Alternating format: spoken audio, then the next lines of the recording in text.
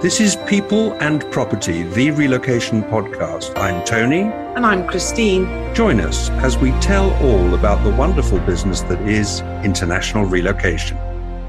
Hello and welcome, dear listeners. This is People and Property, the relocation podcast. My name is Tony Coe, and I'm again joined on the show today by my wife and business partner, Christine. Hi, Christine. How's your day going?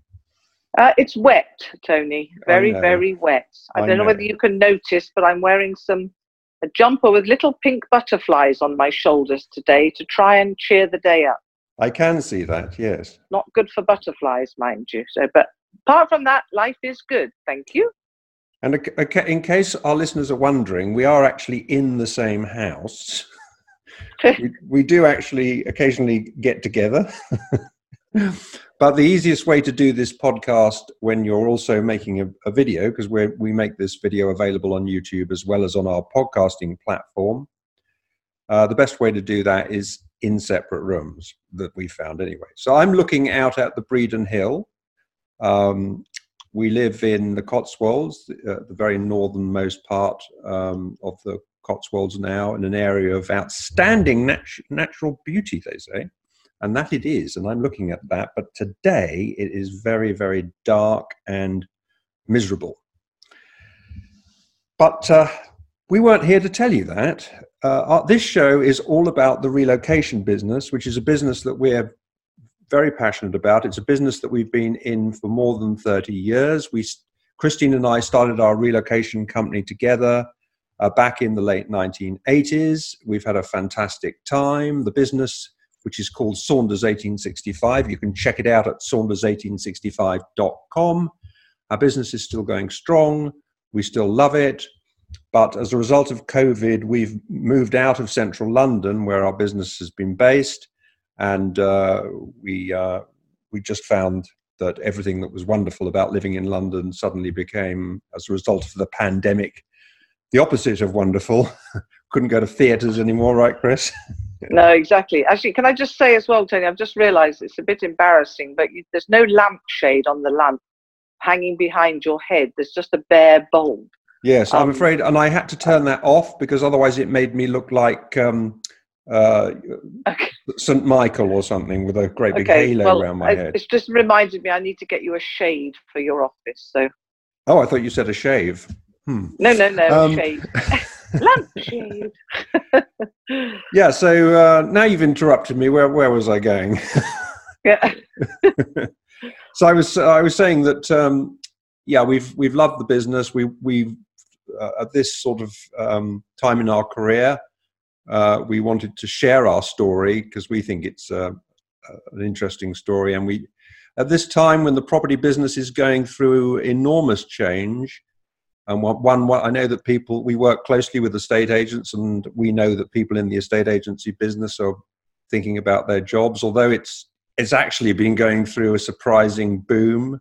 That is probably pent-up demand, partly. It's probably a lot of people like us who decided to completely change our way of life, moving from the centre of London, we lived in Kensington, right out into the sticks.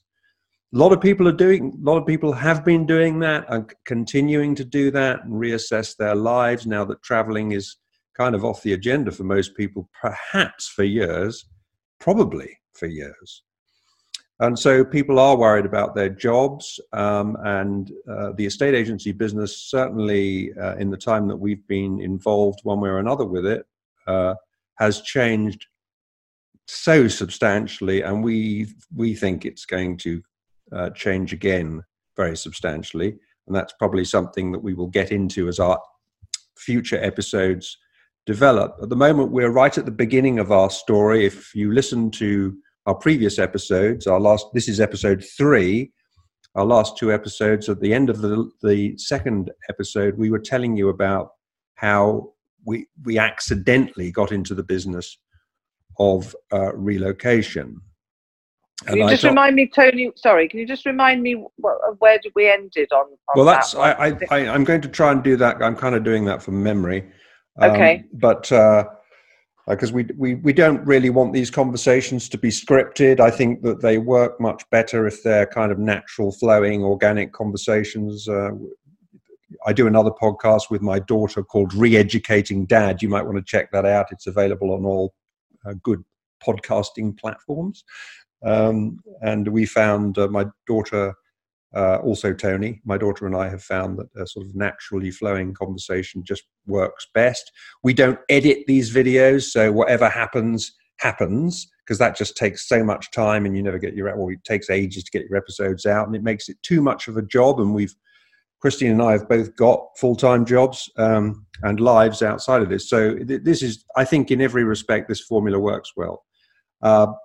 So where I think we had got to is that I started off by explaining my background in a state agency, how it was a business that I never really liked being directly involved with, but I became more passionate, I guess, about it, or started to become passionate about it when I learned about the American system. If you listen to episode 2, you'll find out more about that, and I'm sure I'll be talking more about that later on. But in 1988, the property market crashed spectacularly, and when I was running an estate agency in Kensington along the American lines with commission-only salespeople, their income stopped, and the business's income more or less stopped when all the sales stopped for quite a prolonged period of time.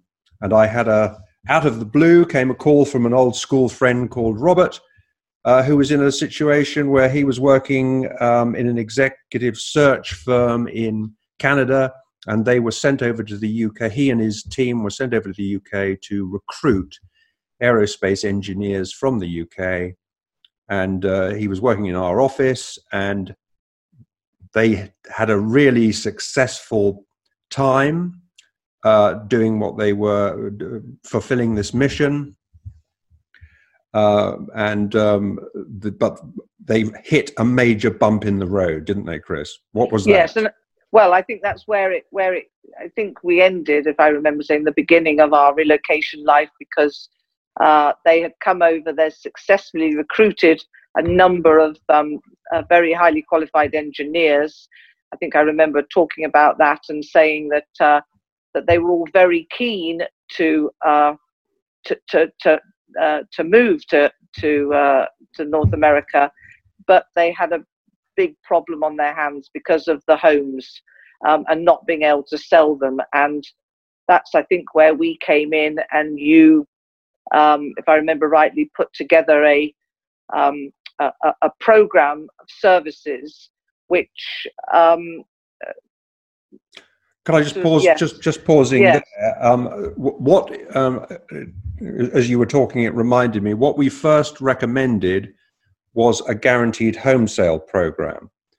And what that is, because it's not necessarily something that everybody knows about, but really the relocation business was born out of one problem. And it was born in the United States originally, out of one problem. And the problem was when employers wanted to move their employees from one state to another, maybe from Chicago to New York or Los Angeles, San Francisco, wherever, which of course employers in America do a lot of.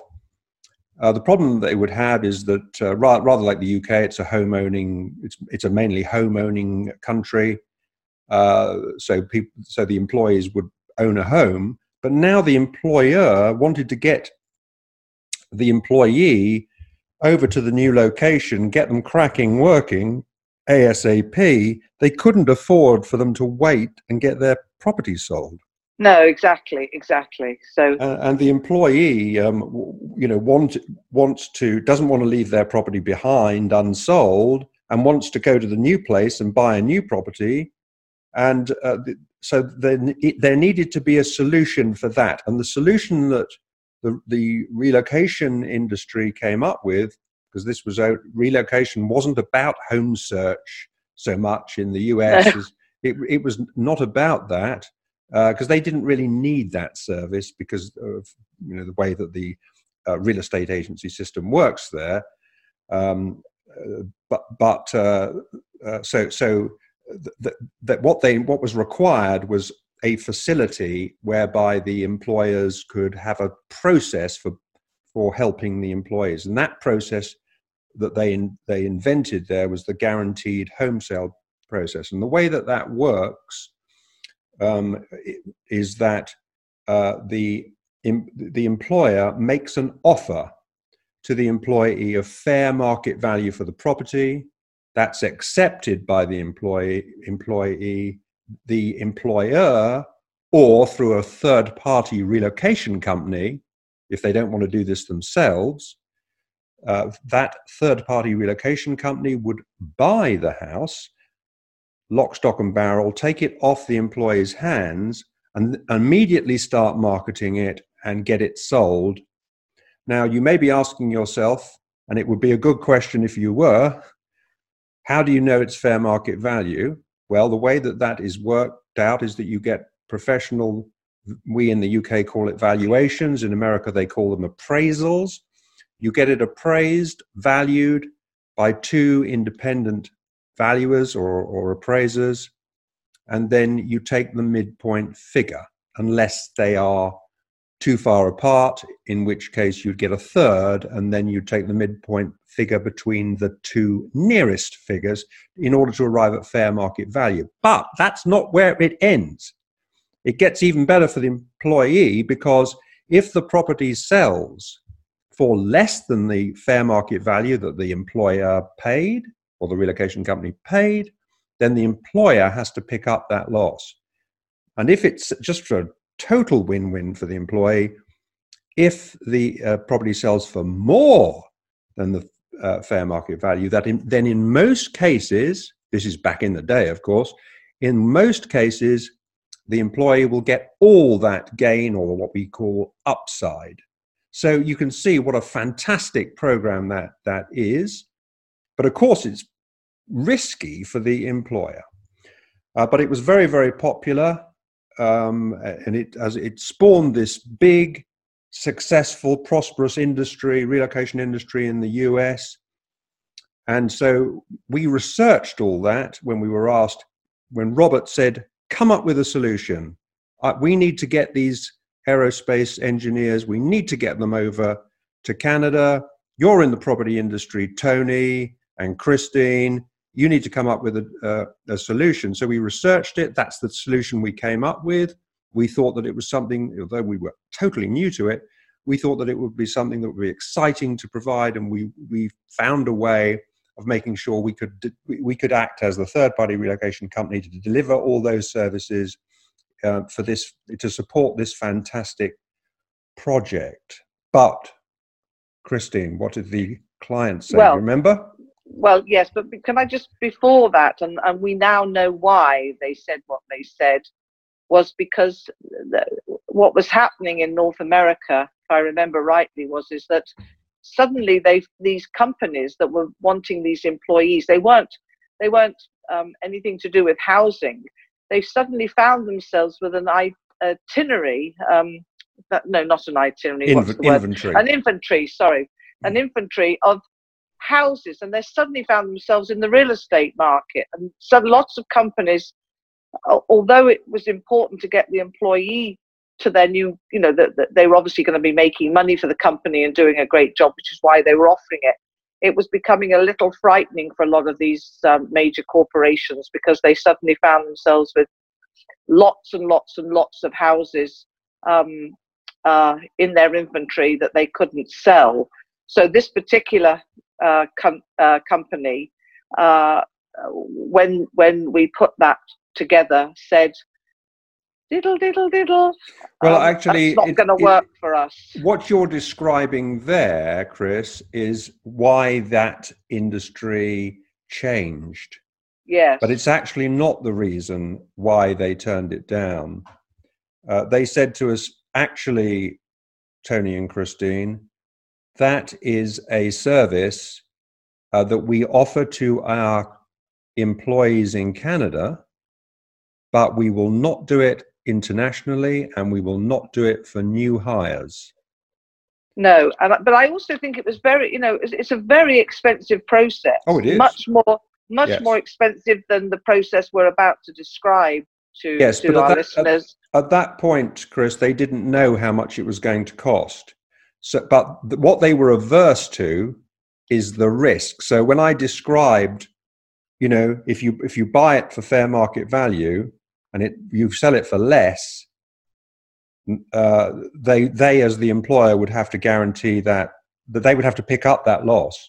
Well, and the market was so bad. I know it was very bad, across the pond as well. But for a company like that to take on, I think we were looking at between 20 and 30 people we moved that first time. Yeah, something like that. Yeah. I think it was something like that. That there's no way they could have had, an inventory of 20, 30 products, which could take years to sell, years and years. So that's, I think, is the intro into. I'm sure you're very proud of what you then developed, because it was a very clever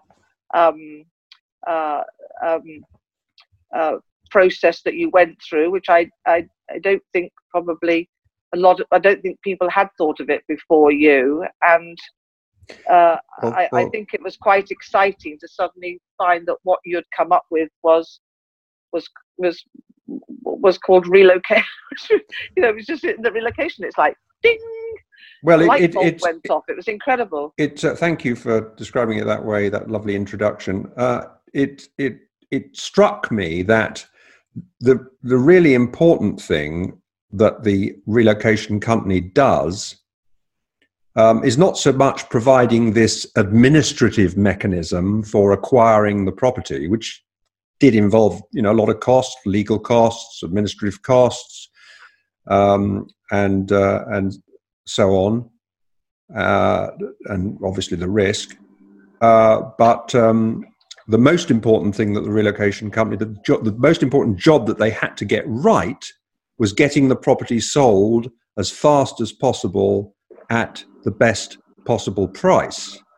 Well, and having to, and managing the management process was huge, wasn't it? Huge. Yes, but what I'm saying is that as I was developing this idea, it struck me that the really important thing of value to the employer and the employee was getting the property sold quickly and at full market value. So I thought, well, why don't we offer everything that would be within a guaranteed home sale program, but without the guarantee, so without the acquisition. So what we did is it was a kind of hybrid of the guaranteed home sale, and we called it a managed home sale assistance program. We said this is the way that we suggest. So essentially what it involved is these houses were spread all over the UK, right? So they weren't in London. I don't think any of them were in London. No, I think up the Isle of Wight, up north. Yeah, they were all over the map. They were the all West over Country, and we had to manage all these things. Of course, what we had a lot of experience of through the estate agency background was property transactions, getting properties sold. We knew what it took to get properties sold. And we'd learned a lot, obviously, and then was the further stuff that we had learned as a result of the exposure to the American training, which was very valuable. So we wanted to bring all this to bear, and we came up with a proposal for the company, which essentially said we'll take all this off your hands and off the employees' hands, and this will enable them, because they needed these guys. They needed these guys in Canada ASAP, because they had a big they'd won a big defense contract. They needed them there. They couldn't afford for them to wait and dither around while they got their home sold, and it was a terrible market. And we had the added problem because again we talked in an earlier program about the MLS system. Yeah. We in the UK had a much harder program to have to develop and put together because because I'm sure you're going to explain, with the estate agents not being any MLS system, we had to go individually to, I think we interviewed 4 agents in every 3 or 4, 3 or 4 in pretty much every case, and I'm sure you're going to explain how the process that you put together, the questions that we asked them, and because of as people know, when it's your own home and you're selling it, people always think it's worth more than it is. And realistically, to get them to accept who it goes with and at what price it goes at, and a way to get it sold at the best possible price for the employee. Yes, that's right. Now I'm going to tell you an interesting thing. I'll remind you of an interesting thing. First of all, I'm going to confess something. I didn't have 100% confidence that we could do this. I think I do remember that, actually. I didn't have 100% confidence. In fact, a lot short of 100%. And there was something that happened because, I knew property transactions. I'd done a lot of them, both acquisitions and sales on behalf of clients. But these were all over. Those were only in London. And these were all over the map, different markets. I mean, the property market does vary in the UK significantly by region. And these were regions that we hadn't really dealt with before. We hadn't dealt with before. So, well, and people came to you. People came to you to sell their homes. We were in a way going to agents. Well, yeah, we were really in essence becoming the estate agent. Well, we were the estate agent's direct client. Yes. But do you remember something happened that knocked my confidence level down 10 points at least? Because while we were having ongoing discussions with the potential corporate client, the employer, what we didn't know is that they were already telling the candidates that they had a solution for their big problem of not getting their property, getting their property sold. And they were giving out my business cards. And one of these guys, and I apologize. He was rather. This call came from him out of the blue, and he did sound rather train spottery or anarchy. That's very rude. Tony. It is, I know, but I'm just telling it like it is. And he said, "Hello, I've been given your card by XYZ Corporation. I want to take their job in Canada, and they said that you're going to help me get my house sold. I don't know what you're going to do because it's been on the market for 3 years and I haven't had a single offer." And I thought, what what? What are we getting ourselves into here? And actually, when I eventually went to see the property and meet with this gentleman, actually, he's a very sweet gentleman, and his wife. You knew why? When I pulled up outside the house, it was quite literally the ugliest house I've ever seen.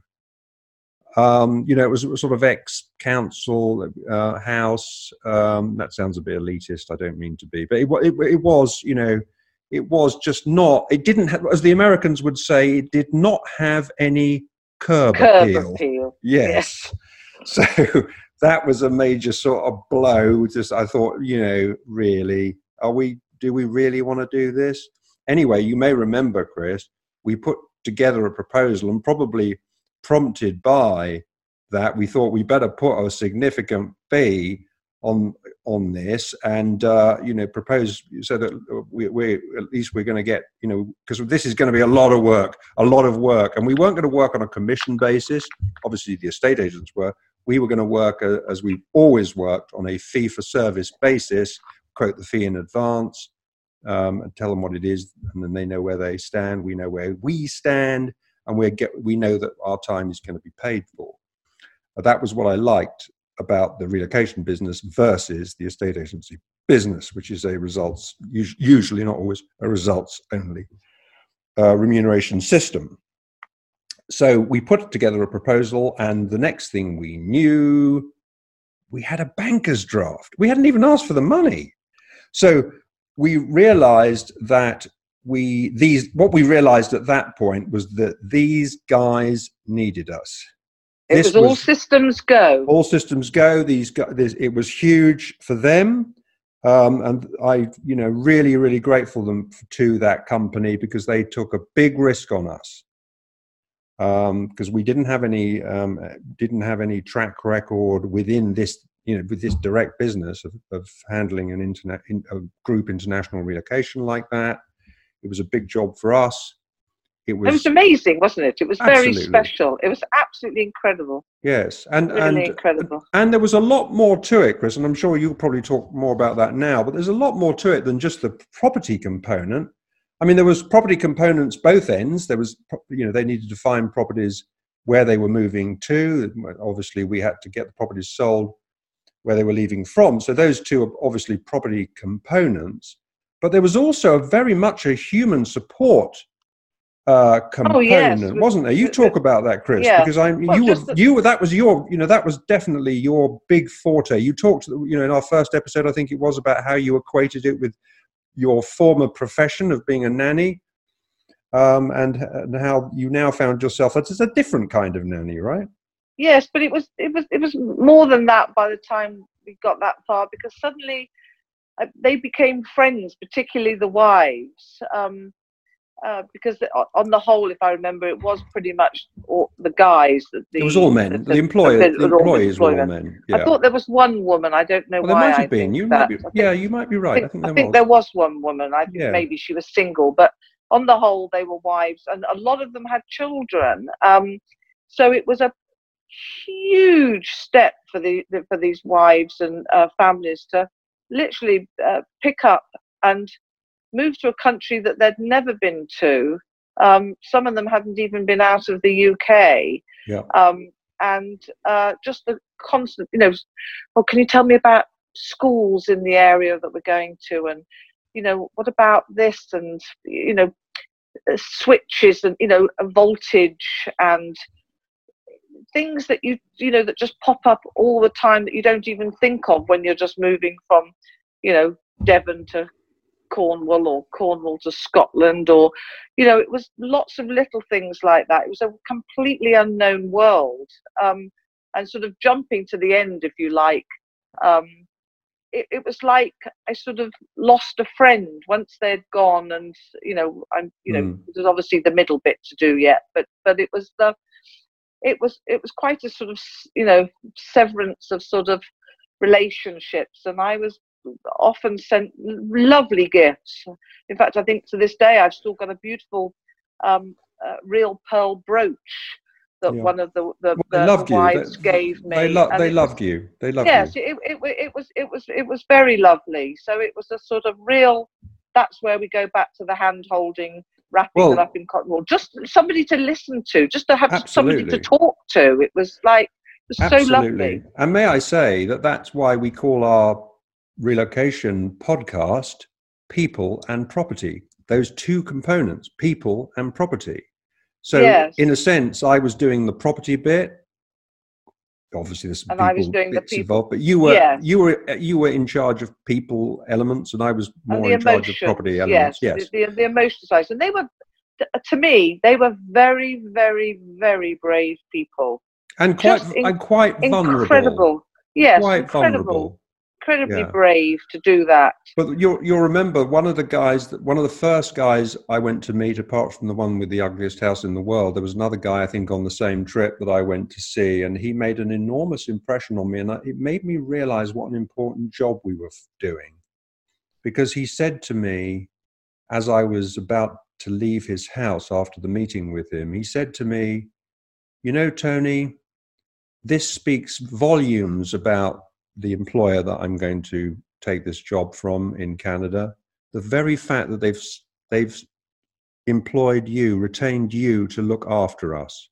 Yes. And he really meant it. And I could, what a huge thing. He was taking his young family across the other side of the world to a place as you say, Chris, they'd never visited. they weren't going to visit before they went to live there. No, they didn't. They didn't even have a pre-reporting trip, did they? No, exactly. What a huge, huge step. And that's why I use the word vulnerable. These guys, they came over as quite vulnerable, and as you say, their wives. Yes. And you got very involved with the whole family, and it's. But I also would say, yeah.